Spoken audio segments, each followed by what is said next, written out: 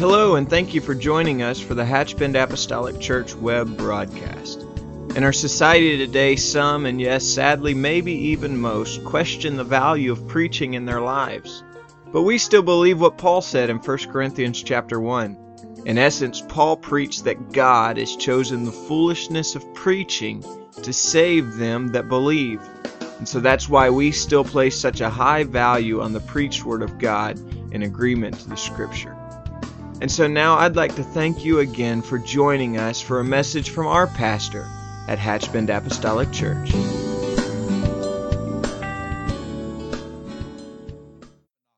sing, I have been redeemed. Praise God. 1 Peter chapter 1 and verse 18, for as much as ye know that you were not redeemed with corruptible things, as silver and gold from your vain conversation received by the tradition from your fathers. You weren't redeemed by those elements, but we were redeemed with the precious blood of Christ, as of a lamb without blemish and without spot. Amen. The power of redemption. Lord, I love you today, and I ask you to just touch my mind today. Strengthen my heart and help me to just serve as a conduit through which your spirit, power, and presence can flow today. Challenge our hearts to remember where we were and where we would be had it not been for your grace, in Jesus' name. Amen. And you can be seated. The Word of God continually unfolds, I believe, just unfolds the truth concerning who we are in Him. There's not just one gigantic aha, gotcha moment where we see where we were and where we are. I don't believe we could comprehend the magnitude of that, for one thing, but I believe that as we begin to not just study, when I say study, I don't really want us to always just kind of get the image of sitting in a chair at a desk with a Bible and concordances and things of that nature and commentaries. But when we study, when we travel through the Word of God, and I think we should do that. I heard something alarming. Let's see, this week. Being so specific, it was about 2:30 in the afternoon, and that there is a vast majority, a horrifying percentage of Americans, and these were just statistics on America, that of American students that graduate from high school and or college that never even complete reading a book after they receive their education, whether that is a high school diploma or a college degree. Because somewhere in your mind, we have this idea that I've got it. And so many people never even complete reading a book of any sort. So that's kind of challenging, isn't it? To think, I was stunned by that. And to think that if we feel like that just receiving the Holy Ghost and being water baptized, which are all essential to salvation, but if we just think that is, I've got it, and we never have to feel the need at least to travel through the Word of God, we're going to miss something. And what we're going to miss is the unfolding truth concerning who we are and our real identity in Christ. And so this passage of Scripture reveals our significance personally in Him, and I believe the richness of His grace in our lives. And so I think it's important to recognize how the Lord is at work. And I get that sometimes we're so afraid of being prideful, and as well we should be cautioned, or there should be caution in our heart about that. But at the same time, the enemy works overtime. Before the throne night and day, the accuser of the brethren is always busy and demeaning and devaluing. I'm not alone in this building when I go to the altar and pray, and there's that condemning voice that, why are you praying about this again? Seems like you ought to be a little further down the road than this. And there's that condemning. So if the devil is doing all he can to keep us beaten down, I think it would do us well to review the unfolding truths of the Word of God that teach us who we are. Those things that lift us up, in other words. And so as the light of this revelation begins to shine, we begin to see this privileged position that we have in Christ. Amen. The man in Scripture that by the name of Naboth that had a vineyard understood something, not that he just had an inheritance of property or real estate, or not that he had just inherited a vineyard, but Naboth was eminently aware of the privileged position of where that property was located, because the Bible said it was nigh to the king's house. And so I think it would do us well to understand the power and the privileged position that we have. Amen. I'm thankful for the baptism of the Holy Ghost. I'm thankful to be called out. Amen. I'm thankful for His power in my life. And so I truly believe that as we walk in the identity of the Lord and that revelation begins to dawn on us, that it will impact every area of our life. I think it should. In Ephesians 1:7, Paul says something very powerful, and I think it's worth making sure we understand the magnitude of what the Apostle Paul is saying. And so Ephesians 1:7, the Bible says, in whom we have redemption through His blood. We have redemption through His blood, the forgiveness of sins according to the riches of His grace. So just hold that scripture for just a moment. We have redemption through His blood. We have the forgiveness of sins. And so we have redemption and we have forgiveness. And all of this, watch carefully, is according to the riches of His grace. Redemption, forgiveness, according to the redemption of His grace. And so we have received from God a redemptive pardon. And this is what it means when He says, in Him we have redemption through His blood. The word redemption comes from a Greek word that means to release from captivity.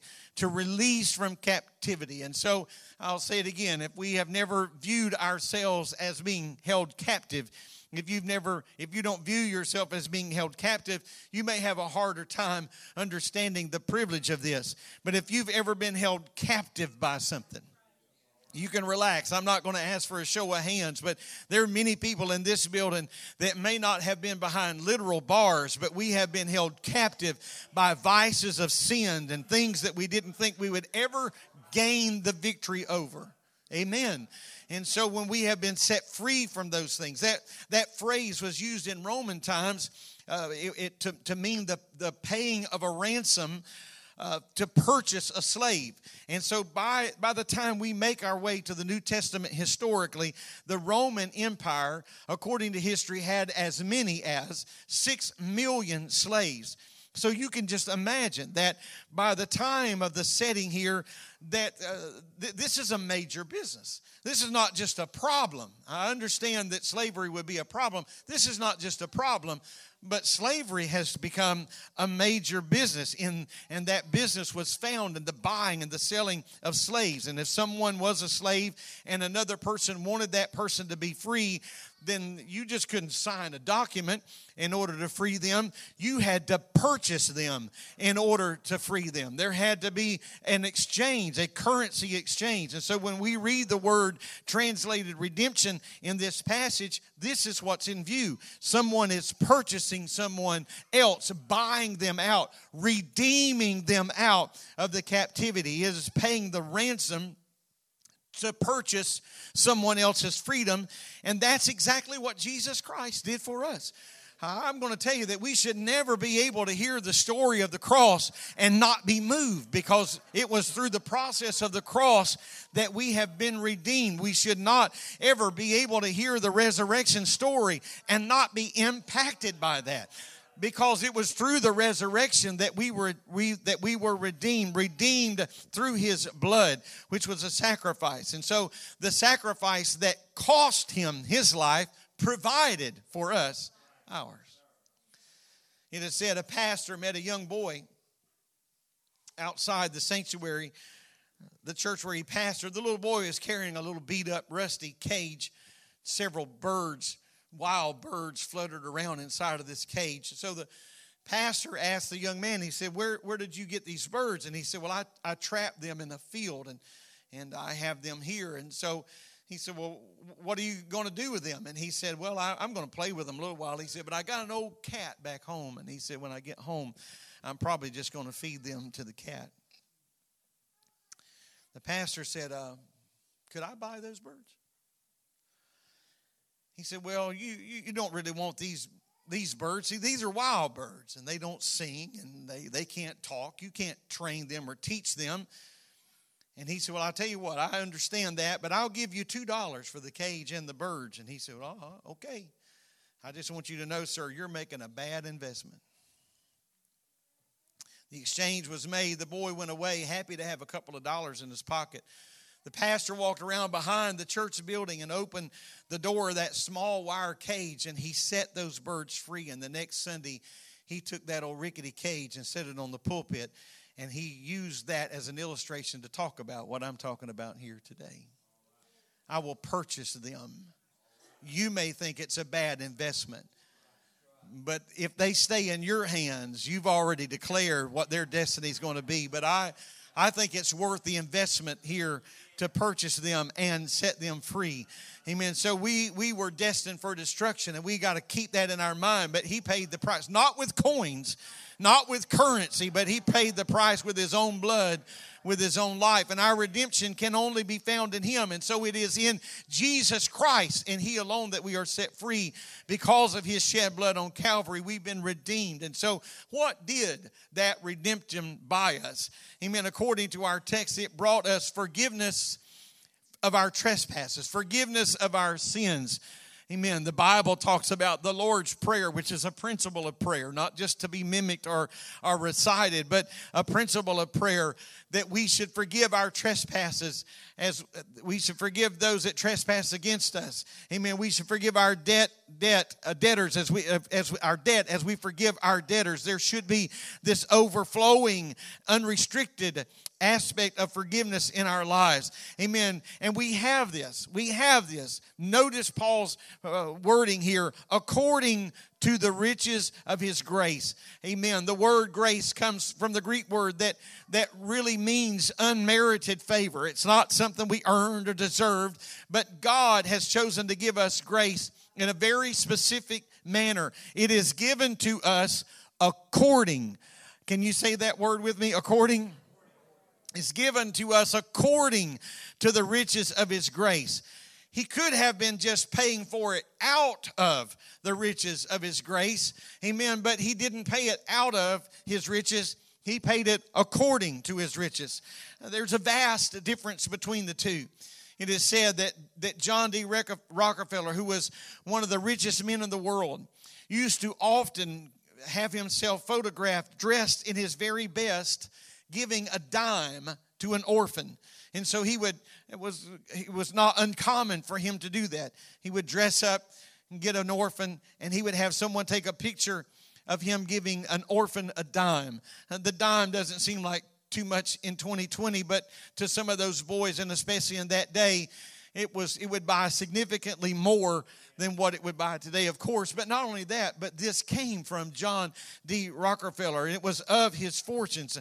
Amen. But it's worth noting something, that when John D. Rockefeller reached in his pocket and pulled out a dime to give to an orphan, he was just giving from that famous account, Rockefeller account. He was just giving from that. It was just one dime, frankly, that would have never been missed in a million years. But just imagine what would have happened if John Rockefeller said, I'm going to bless you not from my fortune. I'm not going to bless you from my account, but I want to bless you according to my account. Amen. Instead of getting a dime, that young orphan might have received a beautiful home, and who knows, with a Rolls Royce in the front yard. Because if he was giving accordingly, he could have certainly done that and also never missed it. And so I want to tell you that God today, what we feel in our heart, he's not reaching in his pocket and he's not giving us from his grace.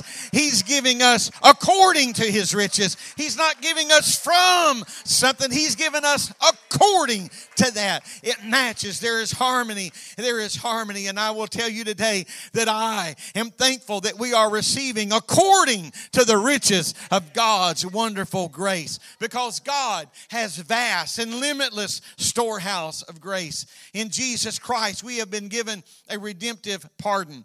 I want to go back back to Ephesians, if I may, Ephesians 1:8, wherein he hath abounded toward us in all wisdom and prudence, having made known unto us the mystery of his will, according to the good pleasure which he hath purposed in himself. Not only have we been given a redemptive pardon, but we have also received a new perspective by the revelation of the Lord. We receive this new perspective in all wisdom, according to Paul, and insight. Now, these are interesting words that Paul uses. Wisdom has to do with coming to an understanding of eternal principles, perhaps, in life, and such as the meaning of life or the existence of God, the reality of heaven, the reality of hell.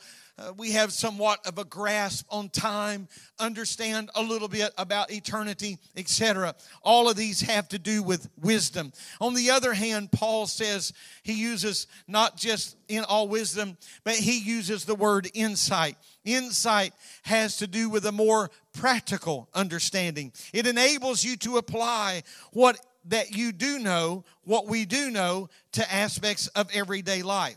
So in verse 8, Paul uses this interesting phrase, having made known unto us the mystery of his will. Now, the word mystery here in context of this scripture is not meant to be mysterious. Amen. The term really refers to something which was hidden but is now made known. Amen. And so the word mystery is that was hidden but it is now made known. It is something that has been revealed. And can I tell you that God is not in the business of hiding things from us. He wants us to discover more and more and more about him. Amen. The longer I serve him, the more I trust him. Amen. The song writer is right. Sweeter gets the journey every day. Amen. Not because life is getting better or life is becoming more problem free. Not because everything is going our way, but sweeter gets the journey every day because there is an unfolding of who we are. There's an unfolding of what we have. There's a revealing. There's an unfolding of who we are in the Lord. I'm thankful to know who we are in the Lord. Amen. In Acts 17:28, the writer says, for in him, that is in Christ, we live and move and have our being. It is in him. And so this mystery with which we have been entrusted and for which we are now responsible. In 1 Corinthians 4, Paul says that we have been made stewards of the mysteries of God. Stewards of the mysteries of God. So here's the question. Here's what it boils down to. What are we going to do with what God has shown us? What are you going to do with the knowledge of salvation when you leave here today? Well, I'm not a preacher. I'm not an evangelist. I'm not a missionary. But what are you going to do? Because the Bible says that we are stewards of the mysteries of God. And do you know that for many people in this building that salvation is no longer a mystery? It once was. You felt a drawing to come to God, but you didn't know how to work out all these details. But the Lord, in the unfolding and revealing of himself to you, convicted your heart. You knew that you needed to repent. The Lord led you, amen, that it was essential for me to be water baptized in the name of Jesus Christ for the remission of my sins. We knew when we reached the end of that journey that wasn't the sum total of it all, but I need to receive the baptism of the Holy Ghost, and that is going to be evidence with the speaking of other tongues like it was in the book of Acts chapter 2 in the upper room on the day of Pentecost. Amen. It's no longer a mystery. Amen. Because it was something that was hidden, but it has now been revealed. And so if the Lord has revealed some truth to us and said, now I'm going to make you steward over that revelation, the question is, what are you going to do with what God has entrusted you with? Are we going to sit on it? We only going to sing about it, talk about it, think about it whenever we come back Wednesday? We're going to just put it on the shelf until we get back here next Sunday? What are we going to do when we meet people that have not had this experience if we are stewards of this great gospel. You see, the responsibility of the church is not just to come to church. The responsibility of the church is to be the church. And they went house to house and they taught and they shared. Amen. And they presented the gospel. It wasn't just those hand-picked men that went sharing the gospel, but men and women were converted, and those converts began to share, and thus the church. You know, the Bible talks about, it was a great calamity. If you're just kind of reading the scripture, you think about all the turmoil that happened, and right after, you're just right after the outpouring of the Holy Ghost. You're not very deep into this story before all the world blows apart, and they were scattered abroad. And we think, oh my word, what a calamity. The church, they weren't scattered abroad, but wherever they went preaching.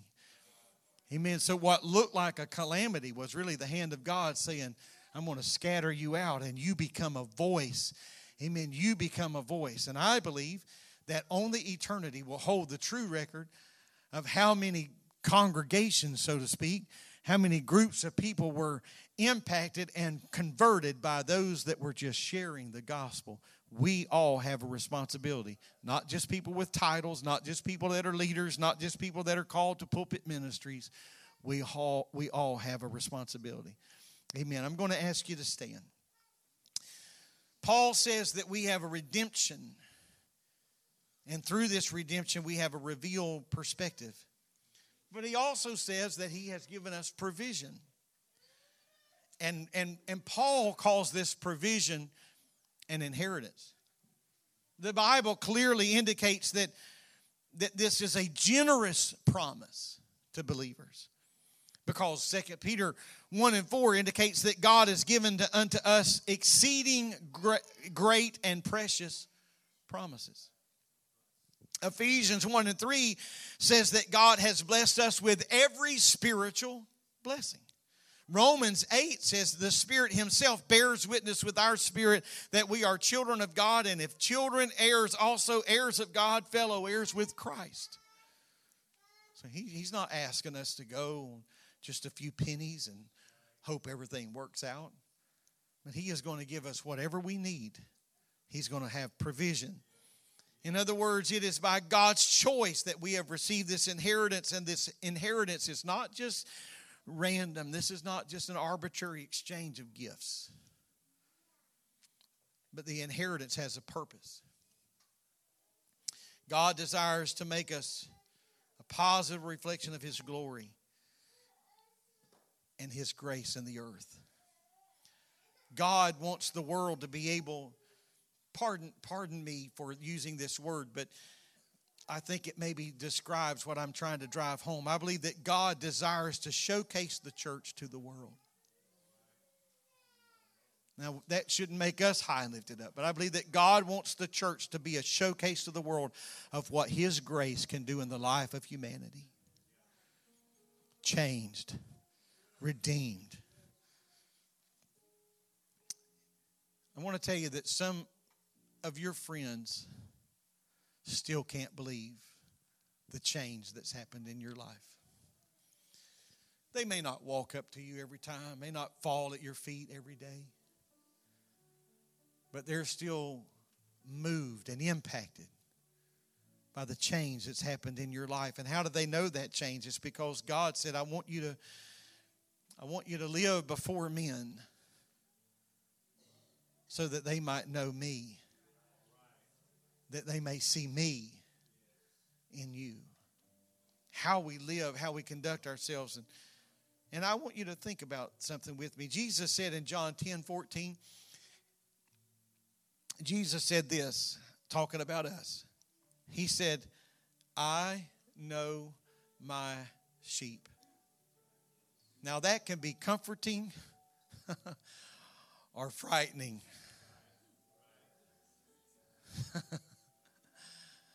For the Lord to say, I know you. We could say, man, that is cool. The Lord knows me.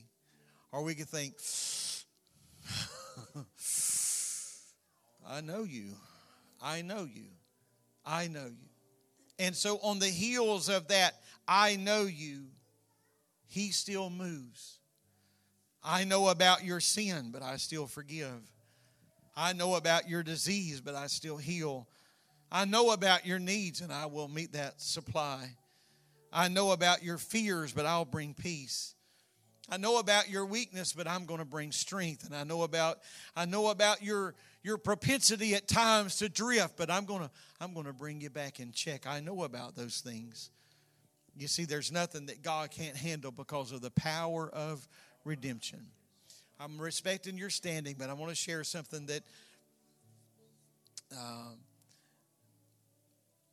there was someone that I know well had earlier in life had some issues where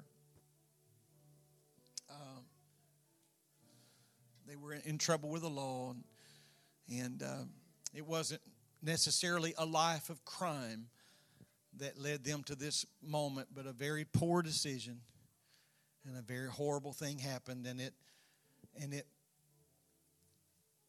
was a forever change.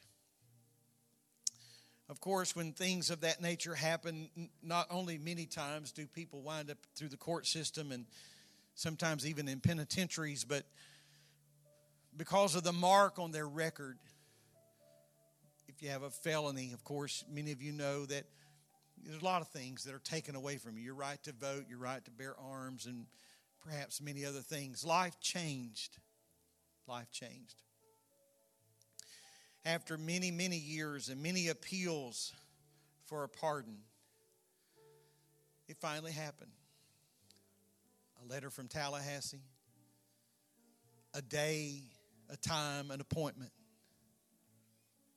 They made their way to Tallahassee, unaware really of what, the future held.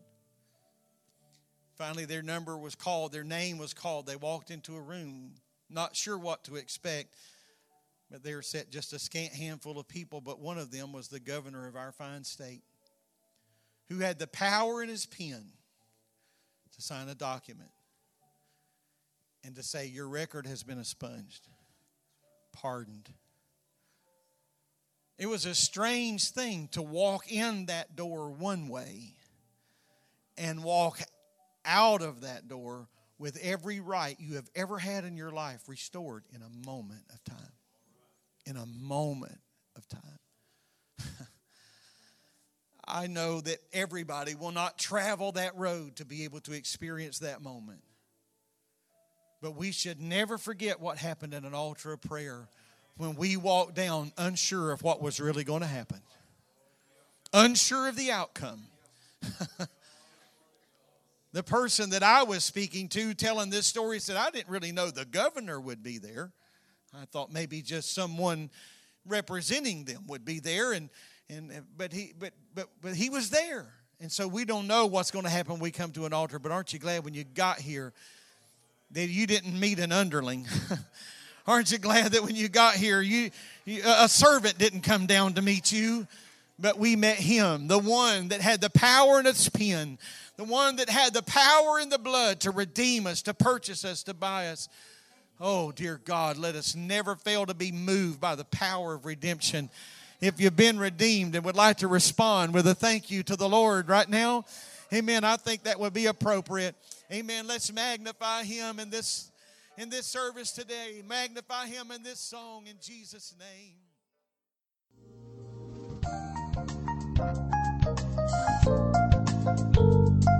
This message has been brought to you today by the media ministry of Hatchbend Apostolic Church.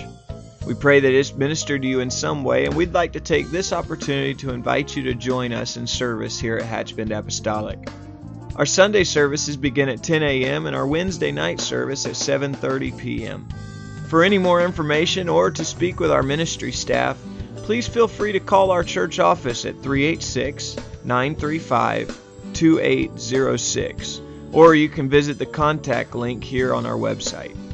Again, thank you for listening, and we pray God's richest blessings on you and your family.